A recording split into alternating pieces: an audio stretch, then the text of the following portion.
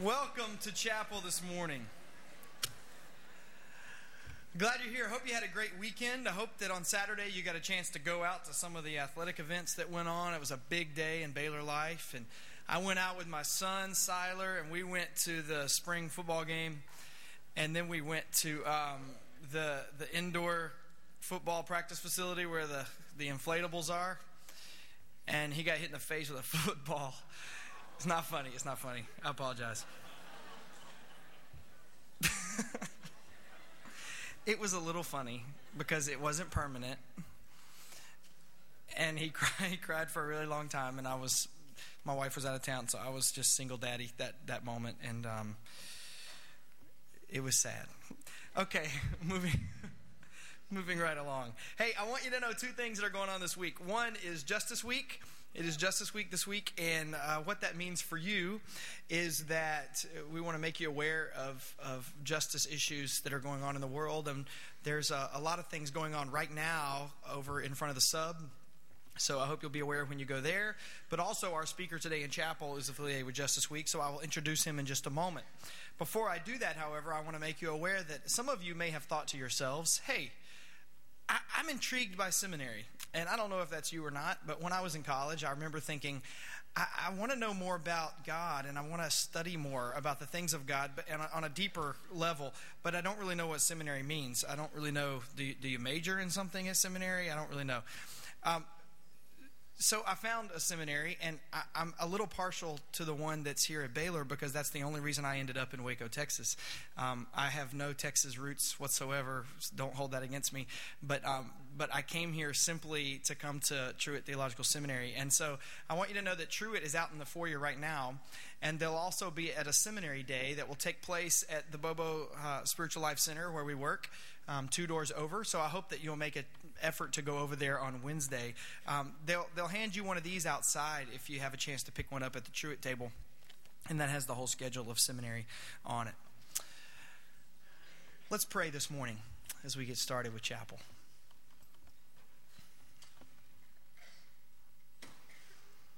God who loves us, God who cares for us, God of saints and God of sinners, God of the poor and the oppressed, and God of those in charge who make all of the decisions. Lord, we submit ourselves to you this morning, and we pray that you might teach us, that you might change us. Amen. I want you to know that it's a special day in chapel. Wayne Barnard is here. He serves as Director of Student Ministries for International Justice Mission. Now, some of you may say, I don't know what International Justice Mission is. Luckily, I have it written down on this little sheet of paper. I will share it with you. International Justice Mission is a human rights agency that secures justice for victims of slavery, sexual exploitation, and other forms of violent oppression. We believe this is the work of Jesus. IJM lawyers, investigators, and other professionals work with local governments to ensure victim rescue, to prosecute perpetrators, and to promote functioning public justice systems. These are things that Christ followers should be about. We'll learn more about IJM in just a few minutes. We're going to watch a little video in just a bit. But before then, I want to tell you that Wayne Barnard, who's here with us this morning, is Director of Student Ministries. Wayne provides leadership for IJM in education all the way from kindergartners up to college students in the area of justice and what it means to be an advocate for justice issues. He holds a BA in theology, an MA in marriage and family therapy, a PhD in family studies. And before joining IJM, he actually resided right here in a city here in Texas. Any of you from Abilene? Any Abilene people? We got one, we got two. That makes 7 between the 3 chapels. That's fantastic. Welcome. He was on staff at I'm just kidding. There's a lot of people from Abilene at our university. He served on staff with Abilene Christian University for almost 20 years before joining the forces of IJM. During his 25 years of ministry, I want you to know he's been a pastor. He's been a prison chaplain here in the Texas prison system. He's been a youth and family minister, a counselor. He's worked as a marriage and family therapist. He's worn a lot of hats. He recently returned from a 1-year appointment to Beijing, China, where he was a guest lecturer at Peking University and taught philosophy and psychology at the International Academy of Beijing. In addition to his work educationally and professionally, I want you to know that he's been involved with Habitat for Humanity, which many of you have been involved with, as well as Texas Child Protective Services. He and his wife currently live in Alexandria, Virginia, because IJM is based in Washington, D.C. So before we welcome him, and I would like to give him a warm Baylor welcome, but before we do that, we're going to watch this brief video together to kind of educate us a little more on what IJM is, and then I hope that you will warmly welcome him to the Baylor Chapel stage. Let's watch this video together.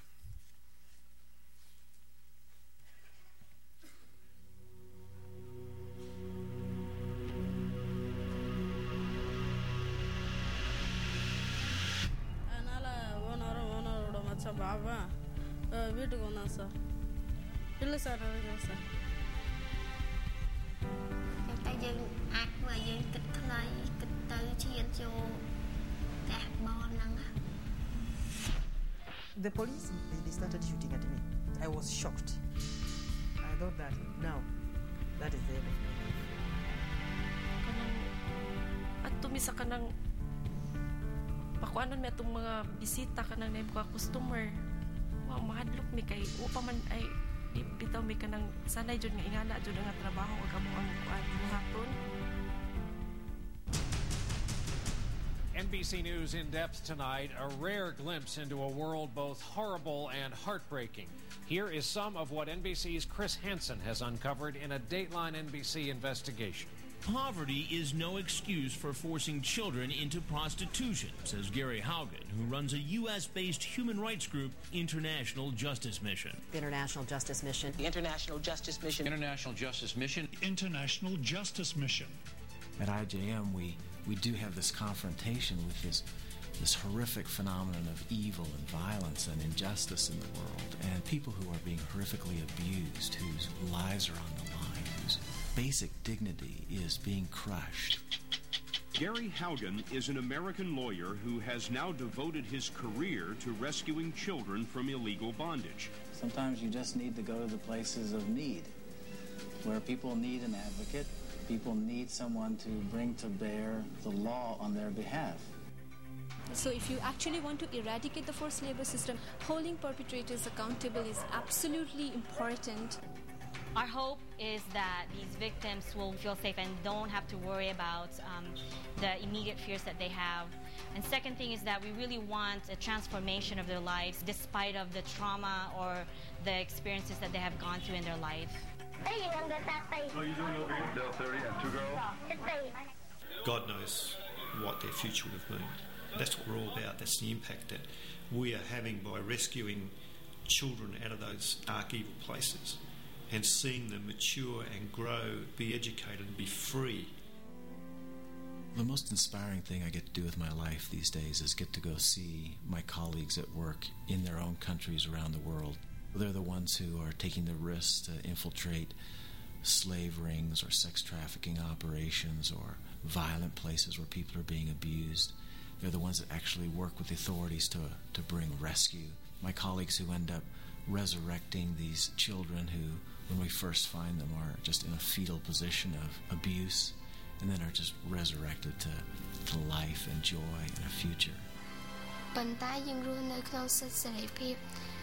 គ្រប់គ្រាន់ចឹងយើងមានសិទ្ធិសេរីភាពសិក្សាយើងមានសិទ្ធិធ្វើអ្វីៗទាំងអស់ It's an opportunity to do something wonderful, an opportunity to do something that takes risks. It's a struggle that matters.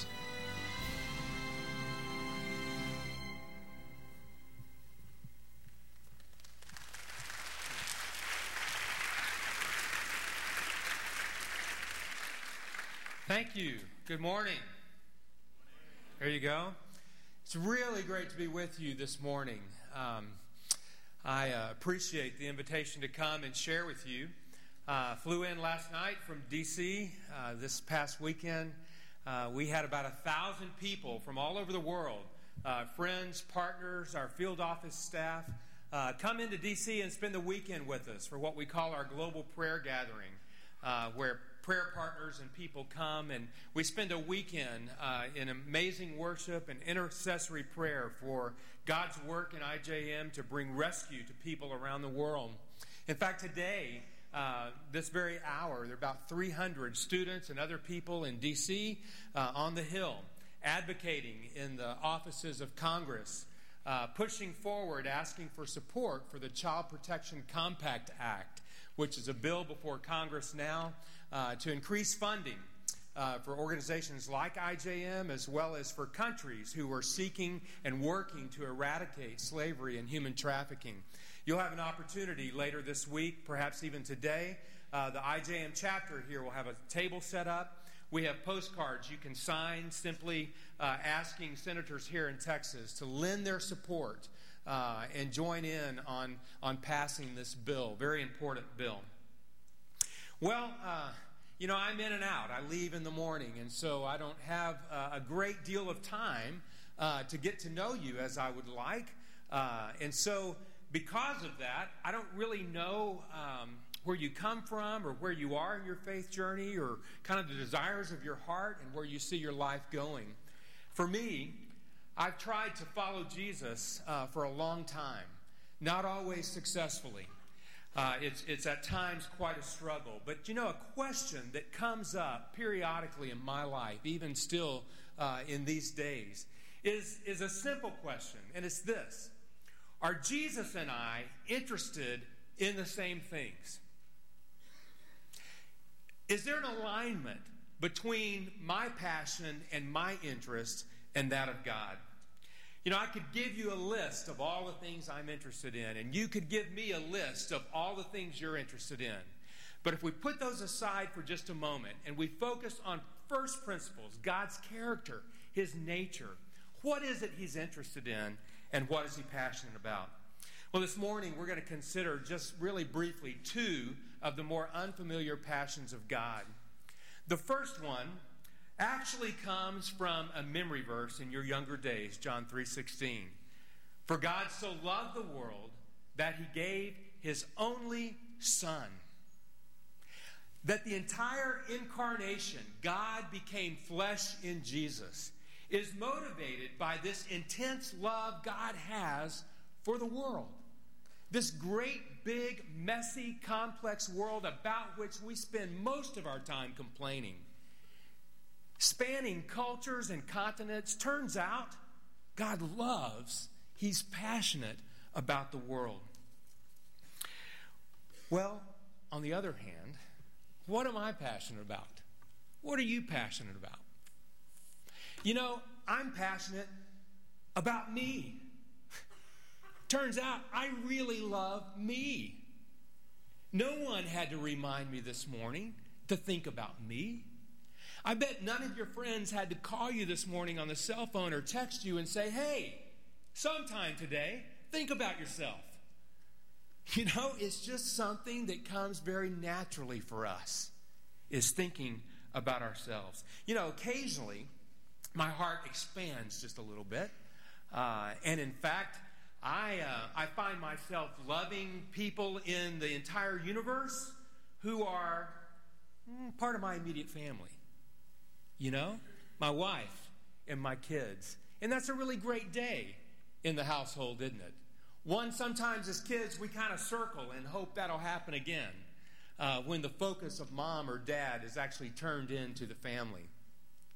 There are other times when I have these great spiritual highs, these great experiences, you know what I'm talking about? And, my heart expands a little bit more to loving everyone in this big cosmos who like me, or who are like me, or people I like. If we're not careful, that becomes the focus of our passion. This very small, shriveled sense of me and mine. Well, Jesus tells a story that was one of my favorites as a kid growing up. I think because in Bible class we kind of acted this one out and it was told a lot. It was in all the, storybooks of the Bible. And it's about the Good Samaritan. And this point's pretty well illustrated, I think, in this story. You know the story. There's this guy, he's traveling, he's on the road, robbers come up, they take all of his money, they beat him, and they leave him for dead. And then 3 people, Jesus says, come down the road. The first is a priest, the second a Levite, and the third he calls this Samaritan person, kind of low on the social status. Well, the priest and the Levite, they notice the man, but they don't really see him. And in fact, they go out of their way to walk on the other side of the road and take no responsibility for him. But then the Samaritan comes. He notices the man. He sees the man. He feels compassion in his heart for the man. And he acts. He takes the man and places him on his own donkey. He takes him to a local inn. He pays for his medical care. And in fact, he says, I'm going to be back through here. If there are more expenses, I'll take care of those too. Well, I often have asked the question, what had to happen in the life of a priest and a Levite, men of God? What had to happen in their life that would allow them to be so self-focused, so focused on their busy schedule, that they would pass on the other side? In these stories, it's always easy to kind of place blame on them, to dog on those people. But in actuality, that's a question I could ask myself. What is it that happens in my life that would lead me to a place that I would notice but not see, not feel compassion, and therefore not act? I've come up with a short list. Part of it is my privilege. Part of it is the great access I have in social structures. Part of it is my accumulation of stuff. And part of it is this just sense of self-focused interest on me and on mine. So much so that I don't see the needs of people around me. Well, for instance, probably when you woke up this morning and had breakfast, it didn't cross your mind that today 20,000 children will die because their parents can't find for them good nutrition. And tomorrow, 20,000 more. And the next day, 20,000 more. Or probably that 1.5 billion people on the planet today do not have access to a doctor. They're not people who are arguing about whether or not their health plan will allow them to choose their doctor. They don't get one. And what about the thousands of kids around the world in our own country, in urban centers, who live on the street and have no one to care for them and bring them protection? I really don't know how these people are supposed to believe that there is a good God. In fact, if you think about it with me, you kind of wonder, what is God's plan for this great injustice and suffering, and making it believable to these people that He's a good God? Well, the answer in Scripture is a little on the startling side, because as it turns out, we're the plan. You and me. And God doesn't have plan B. We're it. So you go to Matthew chapter 5. Says to those of us who follow Him, Jesus says, "You are the light of the world. Let your light so shine among men that they will see your good works and give glory to your Father who is in heaven." It's pretty clear. Jesus doesn't say in this passage, you might be the light of the world, or you could be the light of the world, or I sure hope you become the light of the world. Jesus says, you're it. You're the light of the world. That's why Paul in 2 Corinthians says it this way: God is making His appeal to the world through us. So, for 2,000 years, what have we been doing? Well, as Christians, when people don't have access to the gospel, the good news of Jesus, we take it to them. When people are hungry, we feed them. When people are without shelter, we build them homes. When people don't have access to medical care, We pull together medical teams, even to go across continents to provide medical care. Some of you are going to do that with Baylor Missions here in 3 or 4 weeks. But you know, there's really another category of people in our world. And they're suffering for different reasons. Not necessarily because they don't have the gospel or food or shelter or medical care. These are people who are suffering because of the intentional abuse and oppression of other people. And these are the victims of injustice in our world. You know, now you think, well, what is injustice? Because, you know, in the U.S., right, injustice, justice for that matter, it really means everything and nothing at the same time. You know, in my world, moments of injustice are when someone cuts in front of me in line, or when I'm cut off in traffic, or when I'm in a big, busy parking lot, and someone, you know, steals around me to take my parking space I've been waiting for. Well, it turns out in Scripture, that's not what the Bible's talking about when it talks about injustice. You know, Scripture talks about injustice as a very particular sin. It's described this way over and over in Scripture. Injustice is the abuse of power. The abuse of power to take from others what God intends for them. Their life, their liberty, their dignity, and the fruit or the result of their work and their love. Well, if this is what injustice is, what else does the Bible do to help us get a better picture of it? Ecclesiastes writer says it this way: "Behold, I saw the tears of the oppressed, and they had no one to comfort them." And get this, but on the side of the oppressor was power.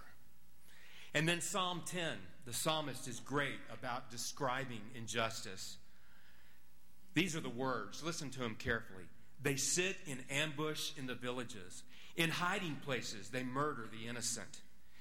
Their eyes stealthily watch for the helpless. They lurk in secret like a lion in its cover. They lurk that they may seize the poor. They seize the poor and drag them off in their nets."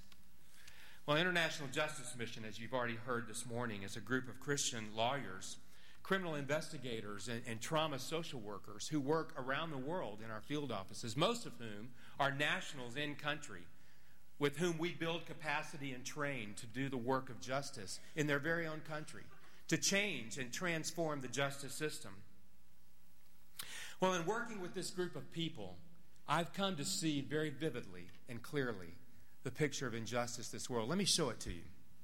First of all, Kumar. You saw him in the video earlier. At 5 years old, Kumar experienced great tragedy as he was orphaned and then left in the care of his uncle. At 7 years old, a corrupt brick kiln owner conscripted young Kumar into slavery at his brick factory. You know, as other children were going off and beginning school, Kumar was initiated into a life of slavery. Every morning, he woke up at 6:30 and labored under terrible conditions until the late evening hours. His hands were raw and his body exhausted from the strain of the work in the brick factory. You know, though only he was a child, he knew that wasn't right. Here's what he said. "You know, I wanted to study.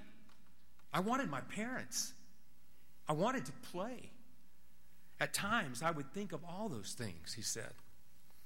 You know, in fact, in his country, between 10 and 15 million children, it is estimated, are held illegally as slaves. And across the world, 30 million people today living in slavery, more than the entire 400 years of the transatlantic slave trade. We've seen thousands of these children in his country. And you got to ask, for all these children and others around the world, how is it that they are supposed to believe that there is a God and that God is good? Or Joy T. from South Asia, at 14, she was living with her poor family in a rural area. And some older women came to her and said, Joy T, come with us to the large city. You can get a job and you can work and send money back to your family. And she thinks this is a great idea. So she gets in the car with them and they strike out. A little bit later on, they serve her some tea that's been drugged and she falls unconscious, only to wake up in a dark dungeon. You see, she's been sold. The women took her to the red light district, sold her into prostitution for $250. So for 3 days in this dark pit of hell, the brothel owners beat her with electrical cords and pipes and hoses so that they can cause her to submit.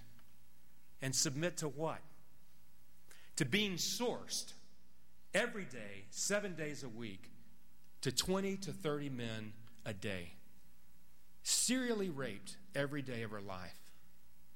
And Joy T cannot leave this brothel. UNICEF estimates that as many as 1 million children a year are taken into forced prostitution. Every year, 1 million children. How are all these children supposed to believe that God is good? You know, if you just look at all the suffering and injustice around the world, you got to wonder that question.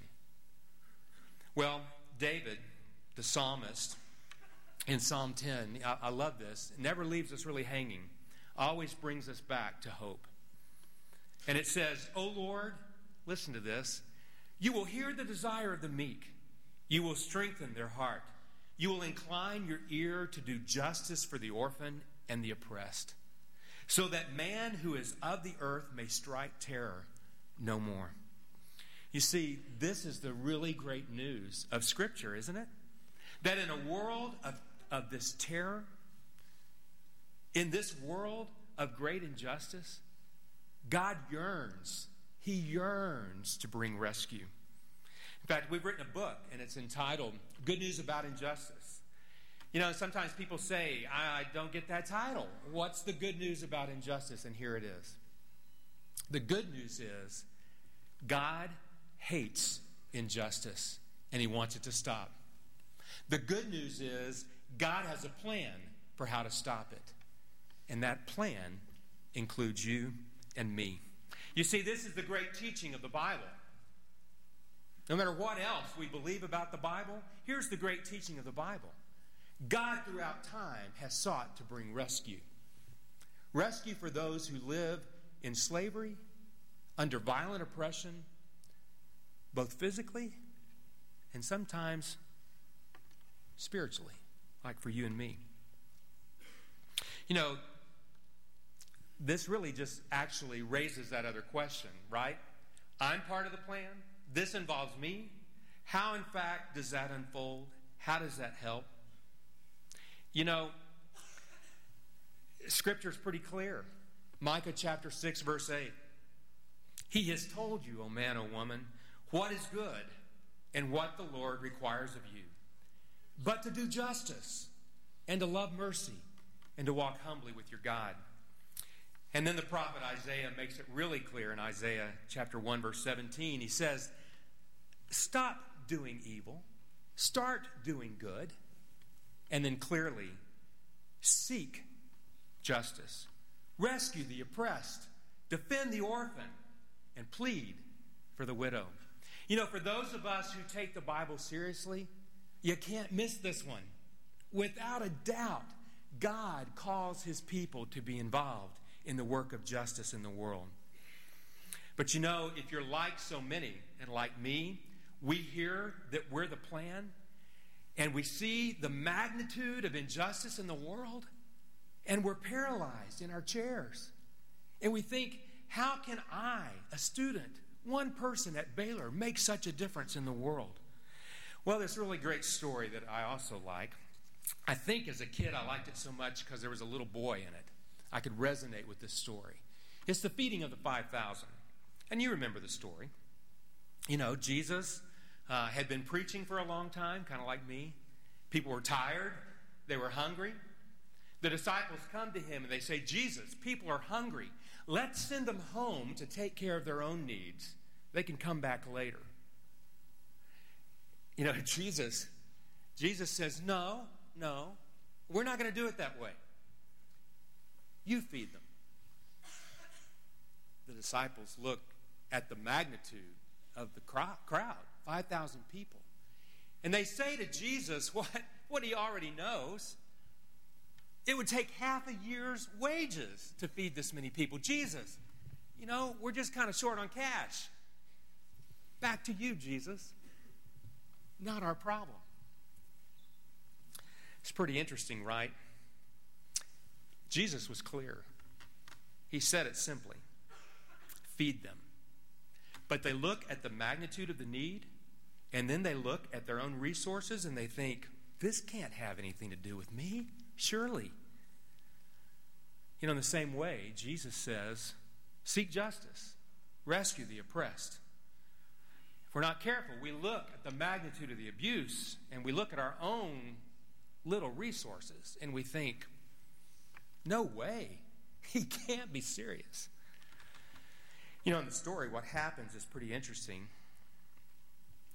He simply asks them, what do you have? So here are these men, these disciples, and they push forward this little boy to the front of the crowd, right?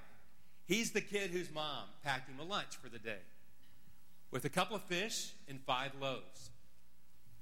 And they say to Jesus, this is it. This is the entire corporate resources that we have to do what you've asked and feed this group of people, these 5,000. Well, Andrew, one of the disciples, you know, the one who has the graduate degree in public policy, you know, and kind of understands the deeper sociological roots of the problem, he says to Jesus, it's so little. What is this among so many? Well, Jesus says, give it to me. What do you have? Will you give it to me? And at that moment, he takes responsibility for the miracle, right? He takes it and he feeds 5,000 to overflowing. He didn't ask the little boy what was needed to feed everyone. He simply said, what do you have? What do you have? And will you give it to me? So Kumar, on a fall day, IJM's Bangalore office in India discovered slavery in this kiln, documented the evidence with undercover investigation work. The team arrives early in the morning, brings with them the government official. The slaves begin to tell their story, and while that's happening, Kumar remembers thinking, these people have come to save me. And he was so happy. But then on the scene, all the other slave owners in the area hear about it and come, and they try to stop people from telling their story through deception and coercion and threats. They don't want them to tell the truth. But Kumar and the others, they stand firm. And that day, the government official grants them their emancipation. They have letters of freedom with which they are set free and given a sum of money from the Indian government, a rehabilitation fund, to begin to rebuild their lives. Kumar is finally free. We help him enroll in school, and he starts making up for lost time. He loves riding his bicycle, and he likes going out and herding the goats that he bought with his rehabilitation fund. And you know what he's doing now? He's interning in the Bangalore office. He's working right alongside the very people who brought rescue to his life. Joy T, she's no longer being horrifically abused and serially raped day after day inside that brothel. We were able to send undercover investigators to infiltrate that brothel, take the information to our secure police contacts, and get her out of there. Take her and put her into long-term Christian aftercare where Joy T actually comes to know Jesus as her Savior. And she finally reaches a level of health where she comes to us one day and says, take me back. I know where there are other girls. So here Joy T leads the raid on the next brothel. And we rescue 7 other girls. And one of those girls is Kalindi. Kalindi comes out of the brothel and immediately says, take me back. I know where there are still other girls.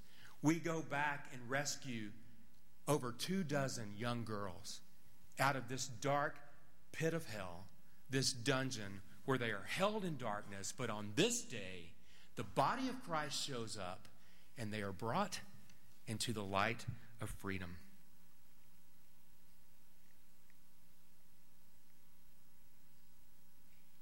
You ever think about the story of feeding the 5,000? Why did Jesus choose to do it that way? You know, he could have called down manna from heaven. That happened before, you know, and just kind of drop the manna and say, hey, eat. I'm going to keep teaching. You guys just enjoy your food. Not that day. I don't think it was an accident that the person in the crowd with the lunch was a small boy. One of the things I'm learning is that small kids, they believe, they get it, they understand. They've not lived long enough to become jaded or to become maybe overly enthused with themselves, me and mine. So what does this mean for you and me?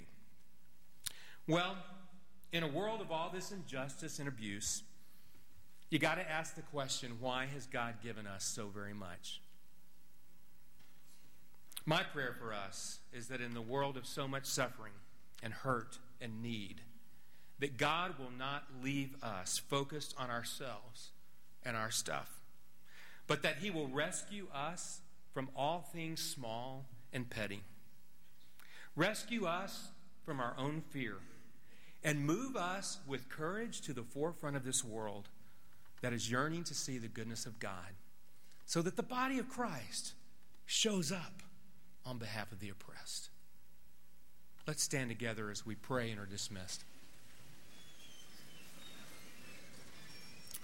Lord God, today, in our midst, you bring truth. So important for us today, God, because so much around us is not true and is not real. But today, you speak to us truth. It is my desire, God, to pray now for all of us. God, that within this room, you will stir a movement of this justice generation. God, that we will be led not only to notice, but to see and to care and to take responsibility and to act. God, would you go before us? Would your glory be our rear guard? Today, God, as you send us out, give us eyes to see and hearts to love. In the name of Jesus, we all pray together and say, amen. Thank you.